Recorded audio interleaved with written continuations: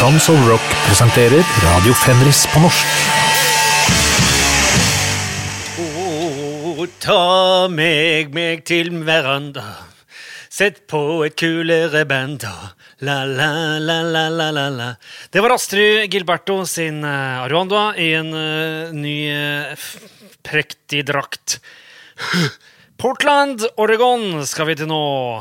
Det litt for tynt grunnlag til å gjette hva jeg har lurt opp i ermet her, men vi skal til en usedvanlig frisk og frekk start.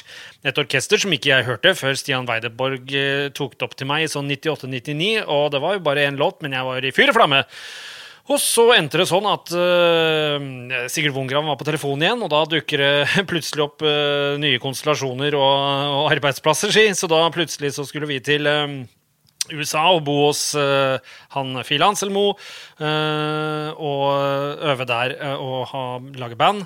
Og da viste jo seg at dette orkestret, det var noe som Phil virkelig satte pris på. Han tok det opp på kassett til meg. Og det vi snakker om nå Feel the Darkness-plata til Poison Idea, kom i 1990 da. Og ja, den har jo vært enorm inspirasjon på Thomas Seltzer, vel. Andre kjente norske folk som liker den. Meg, Bård Eitun, Ingrid Espelid Håvig, og ja, burde vært Martin Skankesi. De startet jo i 1980, ga ut et par EP-er, blant annet var nå ryktes det at skive nummer 2, eller EP nummer 2, het Record Collectors Are Pretentious Assholes. Veldig fett, og ekstremt i tillegg fett. Hvis det sant, så jo da platesamlingen på platekofferet, det jo han enig i bandet sin. Full av selvironi, nihilistisk approach kan man jo kanskje si da, sparker i alle retninger.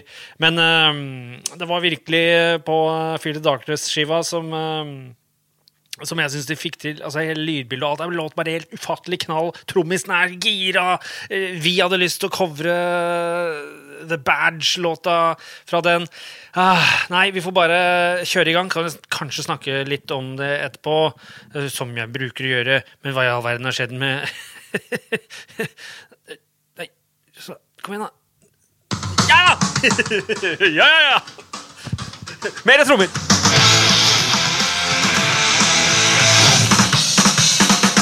Ja, fett trombrekk til nå! Og enda fettere trombrekk! Ja da!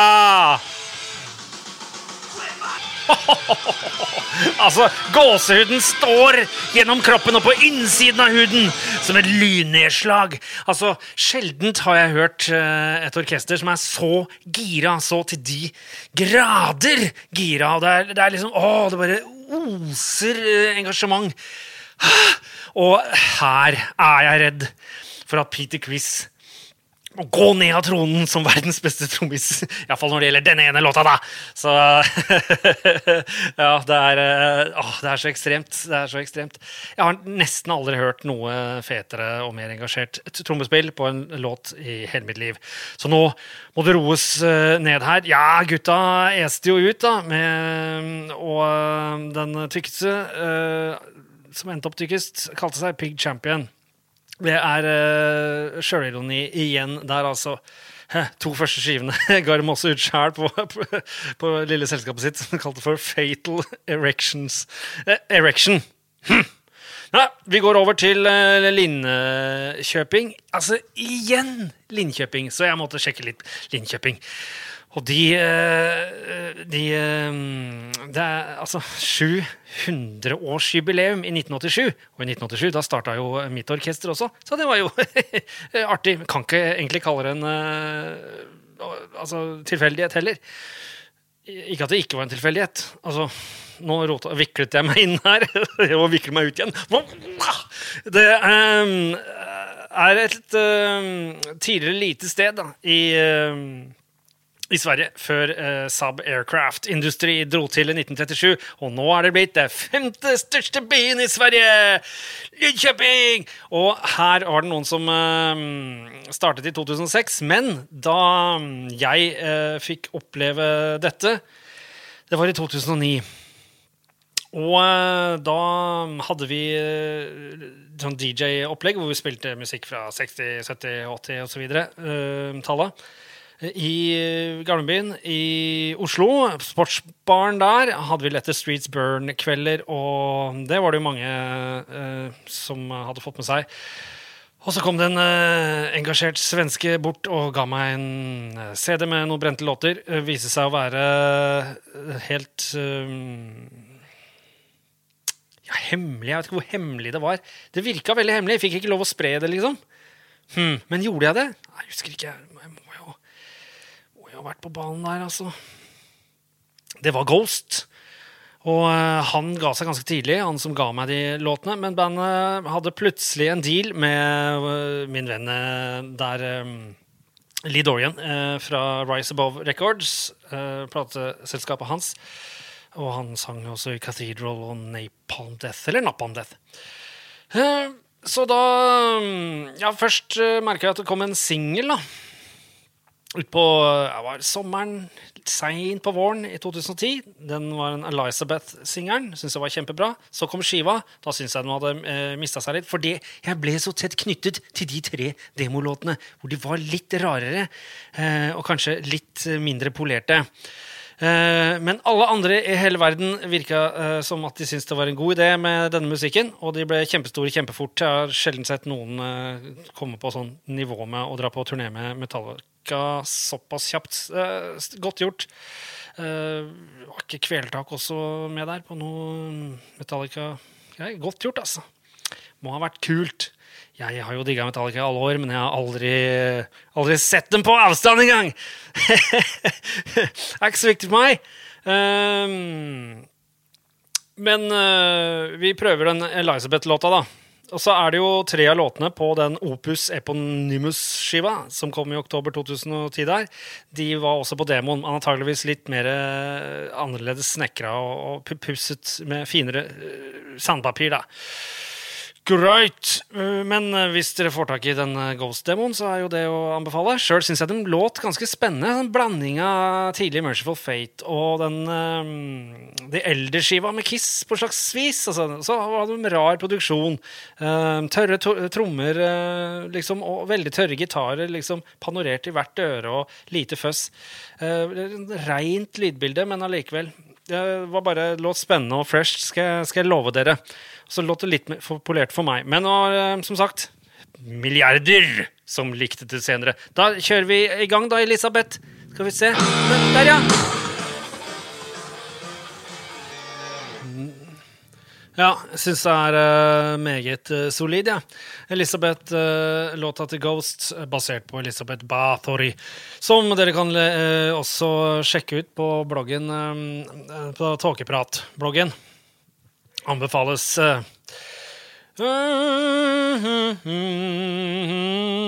Ja, tenkte vi skulle ta en liten svipptur til Spania. Madrid, nærmere bestemt, der en plate som heter Seven Chalices kom i 2009. Det ikke mye info rundt bandet, de bare dystre som bare det. Spiller en blanding av en slags grind, war metal, black metal, death metal.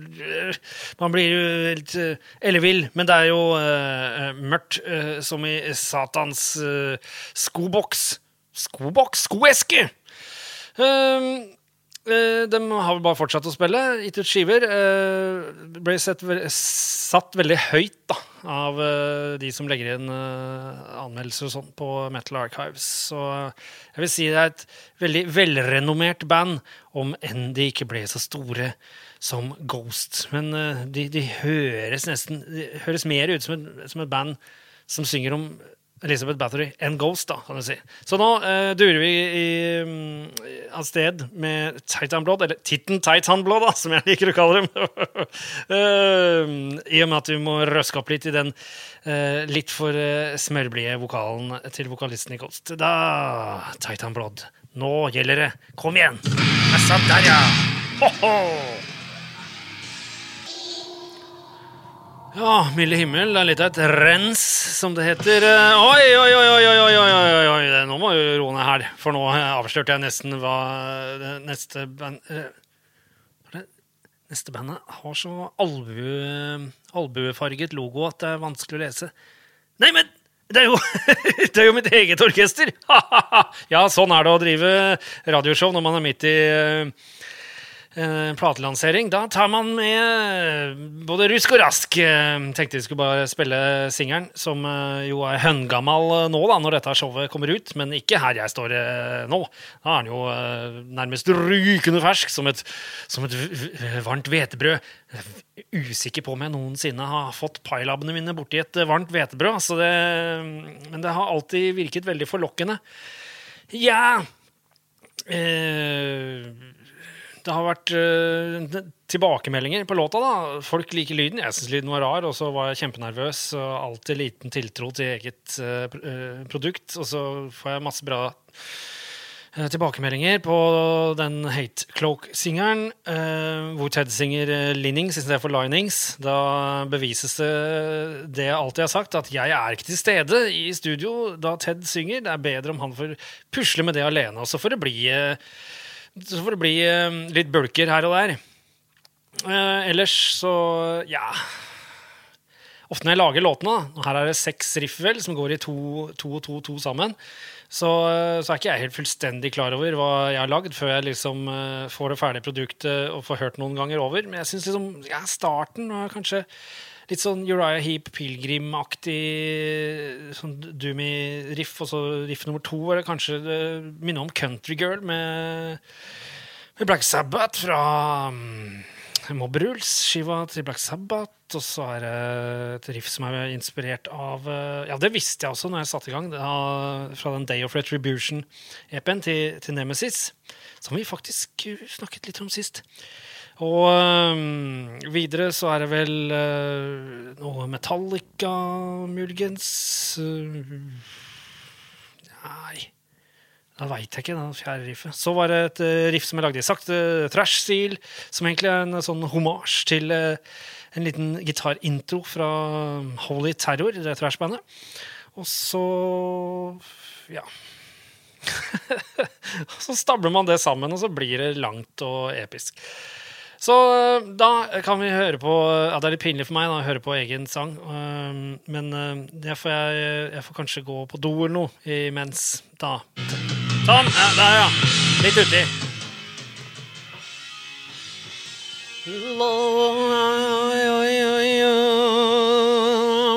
Invoke the drastic spells. Ja, vokalen her skulle egentlig ha sånn Under Funeral Moon-vokal effekt. Veldig vanskelig å gjengi, men jeg synes bare klangen på vokalen, all vokalen på en skiva bare låt som en kald kiste, rett og slett. Og det andre Ted ville ha, han tenkte litt på klangen på den første skiva til sveitsiske Samael også, som vi synes har god stemning. Den har nesten ikke noen bra riff, men det god stemning likevel på den skiva. Den sto jo så alene der den kom i 1990 som en slags black metal-skive, den Worship Him med Samuel. Så drar vi videre til Death Row, som jeg stadig vekk prøver å hanke opp i A-ligaen i thrash metal-verden. Heller bort med Tankard og inn med Death Row. Det kjempemange som nå ble sinte inni seg, men jeg har snakket om det før. I den anledning så skal vi spille en låt fra den litt mer episke og stødige andre skiva, som heter Raging Steel. Tredje skiva, Deception Ignored, den nevner jeg ikke med et ord engang, for da hadde han der fra Mekong Delta kom inn og tatt over og skulle lage bandet til et slags prog-metal-mareritt med teknisk thrash og greier. Det var ikke noe for meg, aldri likt. Ja, bortsett fra selvfølgelig Watchtower da. Så da har jeg tatt fram vinylen, så da kan vi se hvordan den ser ut. Her har vi da en tidsriktig billedkollage inne, og vi kan jo også prøve å forstå da hva de har vært ute på siden første skiva si, gutta i Death Row fra Tyskland da. De takker thrasher fra Polen og Sverige, kanskje de har vært der og spilt, og så takker de Possessed og Kreator og Assassin og Holy Moses og Tankard og X, aldri hørt om, Violent Force, Darkness, dette da tyske Darkness, garantert. Destruction, Onslaught, Revolt, har jeg heller ikke hørt, hvor plutselig dukket et band som heter Revolt inni der. Exhumer, Cam Leo Massacre, ja. Nydelig. Jeg har vel ikke spilt noe Massacre, fordi det ikke noe fett av Massacre på Spotify. Det den mest demoen der som ruler. Sorcerer B, det Sorcerer fra Belgia? Aldri hørt om. Spennende. Assag Tott fra Great Britain. Spennende. Kjenner jeg ikke til. Pestilence, antageligvis de som bodde litt så nærme tyskegrensa. At de nesten var tyske, men egentlig var fra Holland. Xtera. Aldri hørt om. Holy Terror, ja. Der kom dem. Også et band som heter Scum. Og så har de jaggu Attitude Adjustment og Sacrifice fra Canada. Og det synes jeg flott. Og da durer vi i gang med deres fantastiske låt som heter Beyond the Light. Så avslutter den på skiva. Denne kom jo da til norske butikker, så kom vel tidlig på høsten i 87 vel. Jeg har ikke giddet å dobbeltsjekke akkurat når den kom. Men den må ha vært sånn sommeren liksom, eller noe, i 1987 da. Jeg mener, den Satan's Gift, da, eller Riders of Doom, som den også heter, kom jo ikke til Norge før i desember 86, så det var allikevel liksom, ja, man var kjapp på med en ny Death Row-skive.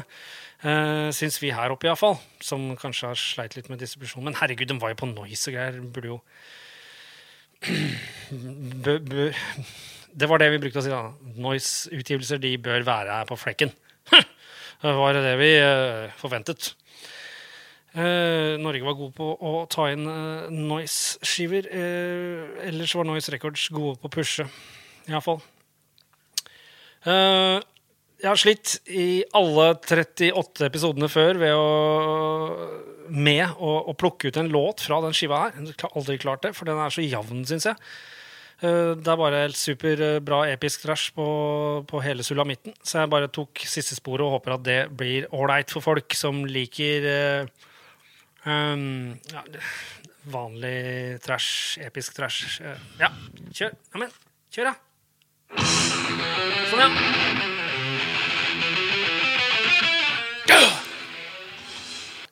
Oh, shit. De har med sånne studiolyder på slutten her, som ikke på plata. Wow. Første gang jeg har lagt merke til det, så på Spotify så har de litt sånn ekstra på slutten av låta. Dette var et episk mesterverk, og for han som hører på, som interessert i Darkthrone-tenking, Darkthrone-utvikling, hvor han? Han gikk for å kjøpe seg pølse, ja. Ja, men til dere andre så kan jeg si at det jo sånn 3.12 ut i den låta her. Da kommer jo det sakte Metallica-partiet, og 4.04 så kommer det et nydelig sakte egyptisk parti. Det sånne ting som jeg kunne tenkt meg å spille for alltid, og vi prøvde jo litt på det da Ted joina bandet, og vi musiserte opp en låt som het Snowfall da, på høsten 1988. Så da var vi inne i denne stilen mer, men så bikka vi mer over til ja, vi holdt fremdeles på litt med det, men altså litt death metal også inne i bildet da,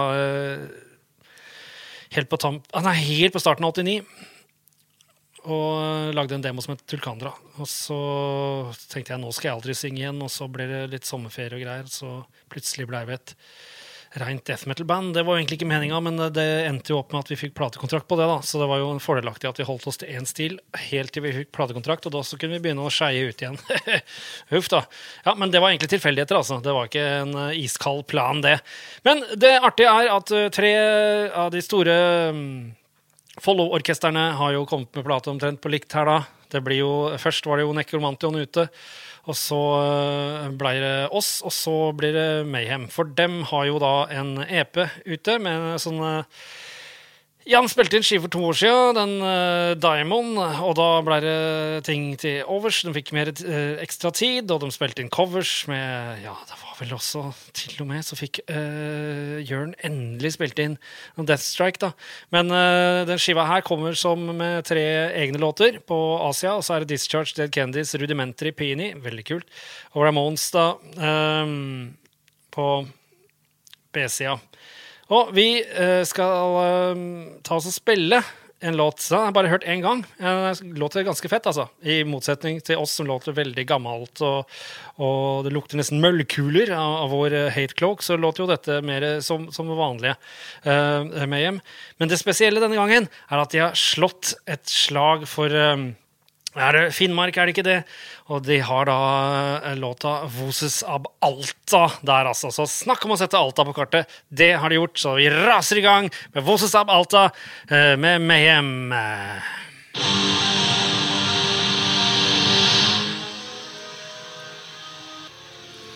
Holy shit, ass! Det sluttpartiet på Voces ab Alta der kommer rett etter at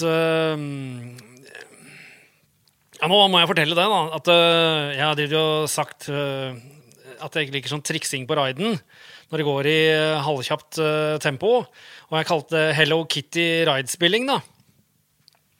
Og så har folk til alle tider og stunder etter at jeg begynte å utbasunere dette, for kanskje sånn 10 år siden, lurt på hva det egentlig hva jeg mener med det, og det her jo fra 4 minutter og 5 sekunder ut i låta til 4 minutter og 13 sekunder ut i låta, så kjører Jan Aksel god gammeldags Hello Kitty-ridespilling da, sånn som jeg brukte å sitte og tulle med på øvinga for at det låter teit, men det altså til forsvaret for Jan Aksel her, så det ikke, han tenker ikke på det som teit, for han digger nok en viss trommis som heter Mickey D, og han kjørte jo mye på det, så når Jan Aksel gjør det, så tenker han, jeg god, dette i genmaterien min, nærmest muscle memory, jeg elsker det, mens jeg ikke digger det. Men der får man altså da virkelig, han har sagt svart på hvitt eksempelet. Han viderefører en Mickey D-tradisjon som jeg ikke så begeistret for, men ellers så låter dette her helt supert, og spesielt det sakte partiet altså, som kommer etter denne ride-utskeielsen.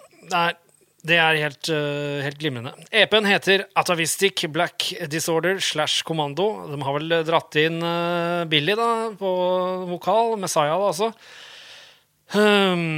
På en av punklåtene, og så har de dratt i Maniac på en annen, det vel Dead Kennedys og Maniac da, altså en eller annen for Billy. Hvem det Billy synger, tror du? Ramones, muligens? Mulig å si. Spennende. Og så...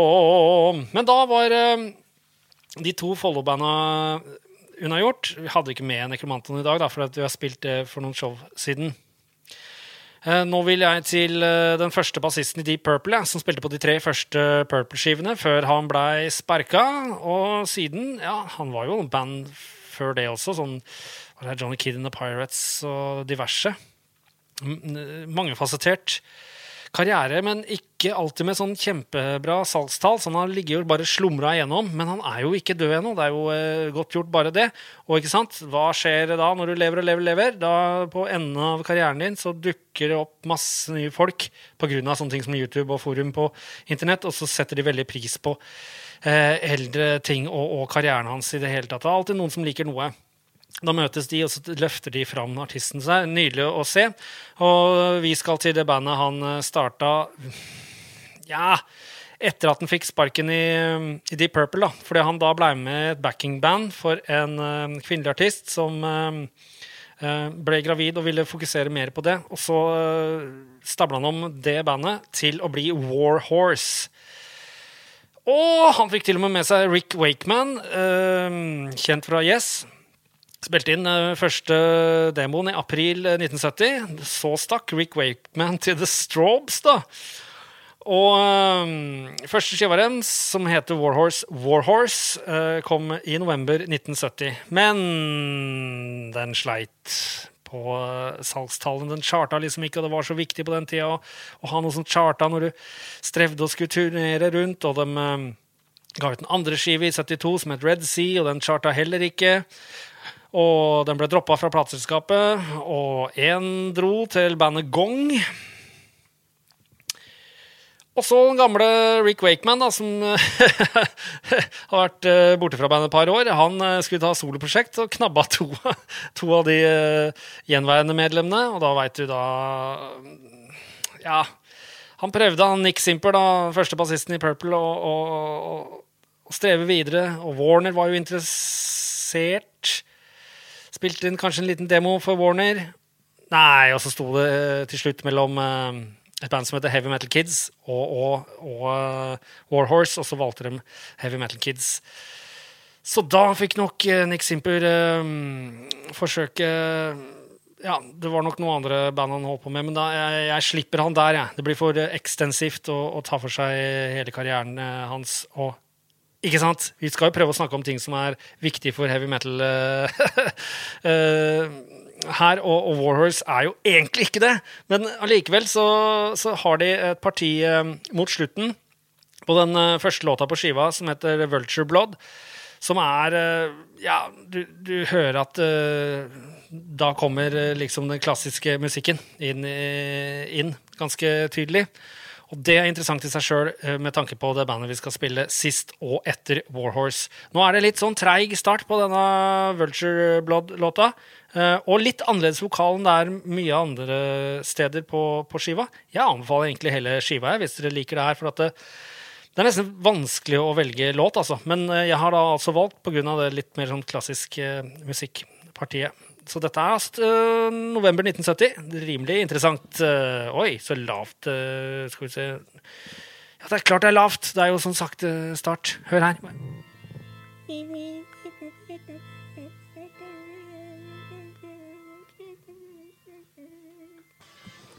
Ja, jeg tar selvkritikk, ass. Det jo midtpartiet der som det klassiske partiet, og ikke egentlig sluttpartiet. Det går fra sånn 3 til 4,5 eller noe sånt. Jeg kan ikke sjekke det.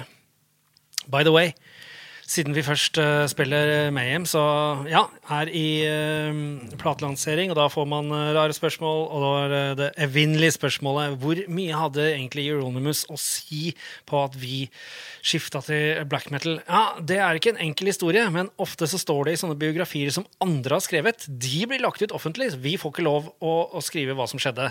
Det andre som skal skrive det, og da det masse feil med. Og hvis vi prøver å rette opp egen Wikipedia og sånn, så går ikke det heller. Så andre bestemmer din egen eksistens og virkelighet. Det føles ganske frustrerende. Vi startet jo ikke som et death metal band i det hele tatt. Vi startet bare ganske sånn clueless og begynte å spille inn demoer før vi hadde lært oss å spille og sånn. Så det var alt mulig av inspirasjonskilder, og det gjaldt både da vi startet opp i romjula 86, og det gjaldt de 2 demoene som kom i 1987, og det gjaldt de 2 demoene som kom i 88, da vi hadde skiftet til Darkthrone sent i 87.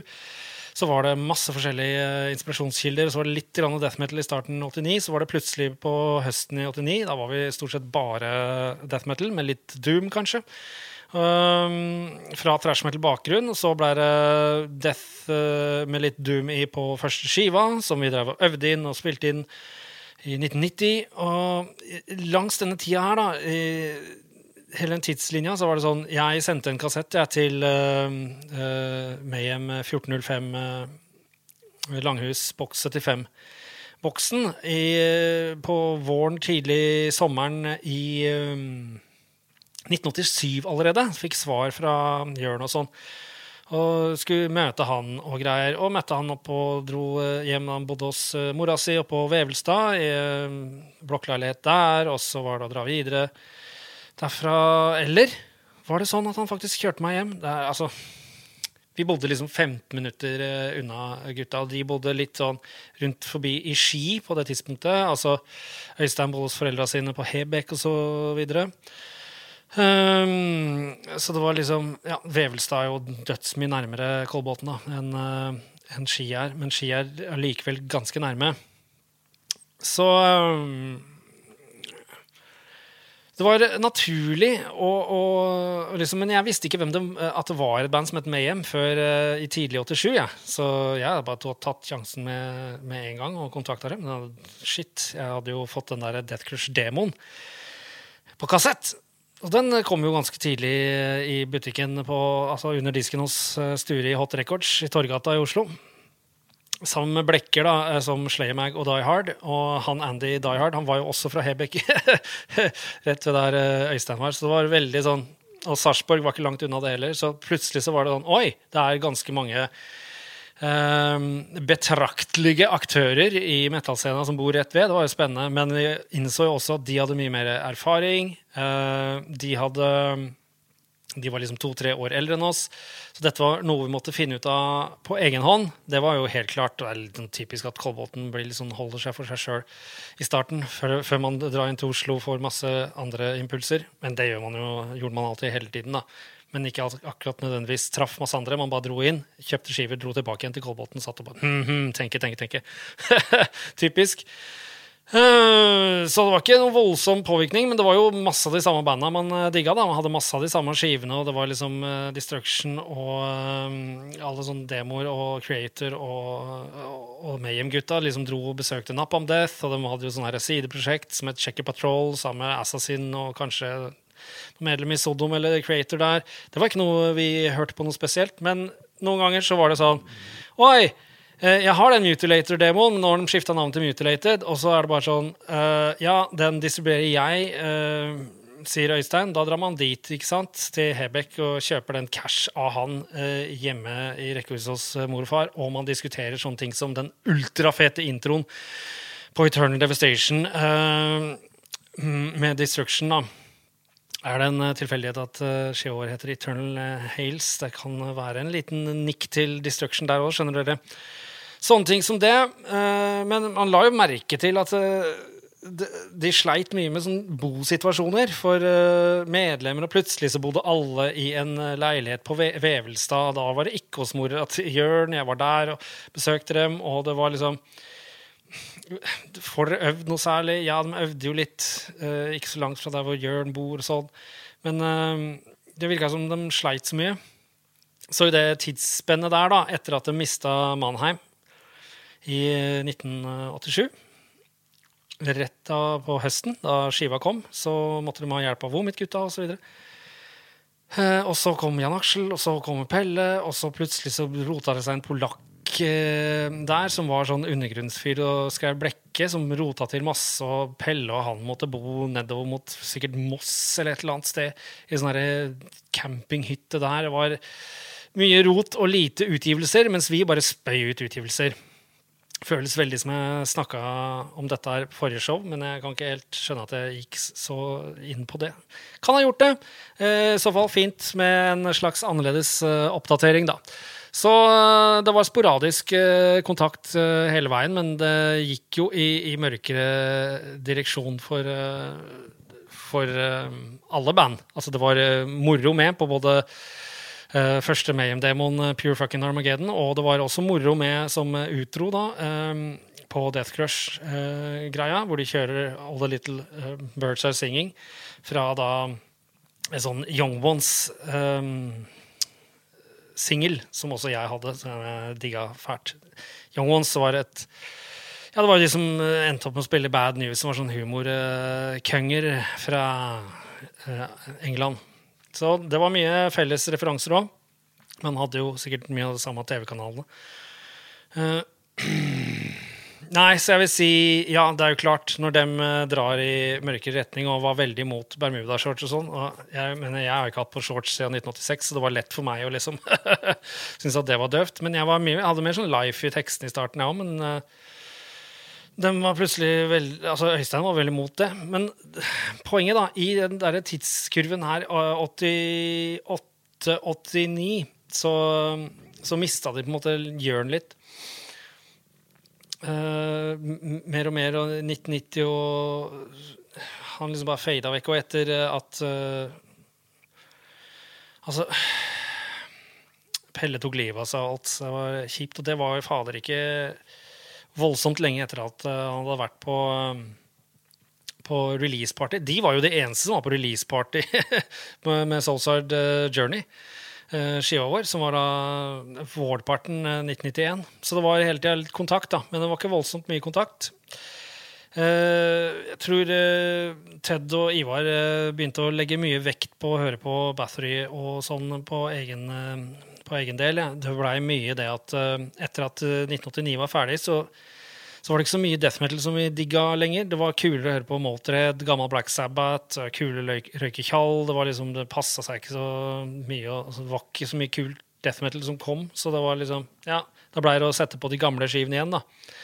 Det er det folk ikke forstår i alle de feilrapporteringene her. Det er det at vi hadde jo alt det vi trengte for å sette sammen black metal, vi. Det var ikke noe vi trengte å få presset på oss av noen folk i Mayhem, liksom. Så jeg vil si kanskje 20-25% påvirkning av Mayhem til at vi bikket over til black metal, og jeg synes det låter som mye. Men det er klart, de skal jo all æren for å være grimme som pokker med alle de problemene de hadde, for de hadde så få utgivelser i 88-89, mens vi hadde så mange. Så dessverre at de sleit så fælt, ass. Ja. Greit, da var det snakket om. Vi skal tilbake til det lille partiet med klassisk musikk i Warhorse der, som jo kan føre til at Steve Harris åpner opp ørene sine, og vi skal til Maiden igjen, Tones of Rock neste år. Vi skal til en instrumental da. Og når jeg sjekker litt rundt hva folk sier, så bare «Nei, dette er den vi liker minst til de 4 instrumentalene, og jeg skjønner hvorfor de slutta etter den her», og sånt, for det skal visst være den siste instrumentalen, altså det kan jo være noe på 90-tallsskivene som jeg har gått glipp av. Jeg har ikke følt med mye på de. Men greit nok, Lost for Words, Big Aura, er en av favorittene mine fra Peace of Mind, nei, jeg sier meg, Powerslave-skiva, har den her. Jeg var nemlig ikke så glad i singerne, og det var både Aces High og 2 Minutes to Midnight. Der slipper de altså singerne som låt A, altså 1 og 2 på side A. Oh boy, jeg likte bedre sånne ting som Flash of the Blade og The Duelists, og låta Powerslave, og Rime of the Ancient Mariner, og Lost for Words. Så det virker som at alle er enige med meg om at Rime of the Ancient Mariner er awesome, og så er det plutselig liksom nei, ingen nevner Powerslave, og ingen nevner The Duelists, som jeg liker. Så er det en god del som liker Flash of the Blade, som jeg også liker. Så det virker som at det er ganske få som liker Lost for Words, instrumentalen. Og så liker alle virkelig å høre Bruce Kauka gårde på Aces High, 2 Minutes to Midnight, og Back in the Village again. Ja, nå banner jeg i kjerka, altså jeg elsker jo Aces High og 2 Minutes to Midnight og Back in the Village, men det er ikke mine favoritter. Jeg kjører hele Lost for Words, og der er det en diskusjon om, ja, er det bygd opp som en sonate da, altså en sonette? Så det er klassisk musikk igjen da, hvor temaene er et par temaer først, og så elaboreres det, og så kommer det igjen på slutten. Jeg synes jeg valgte midtpartiet på Lost for Words, da blir jeg sånn, helt siden første gang jeg hørte det, så har jeg blitt helt sånn steaming, altså det fosser inni meg, det er så intenst, og jeg liker, det er så mye gitar, liksom, det er så insisterende på riffene og alt. Jeg blir Iron Maiden-religiøs av å høre på det. Så nå har jeg forsnakket meg, han har sagt, oversnakket meg. Må ikke drive og oversnakke sånn. Så da sier jeg takk for meg, og setter i gang Lost for Words, Big Aura. Hvis noen kan sykle på dressen sin og fortelle hva Big Aura betyr, for Lost for Words, det skjønner jeg, altså, det er instrumental, du er Lost for Words, men det er Big Aura-greiene, skjønner ikke. Hjelp meg noen, vær så snill, og så høres vi neste gang.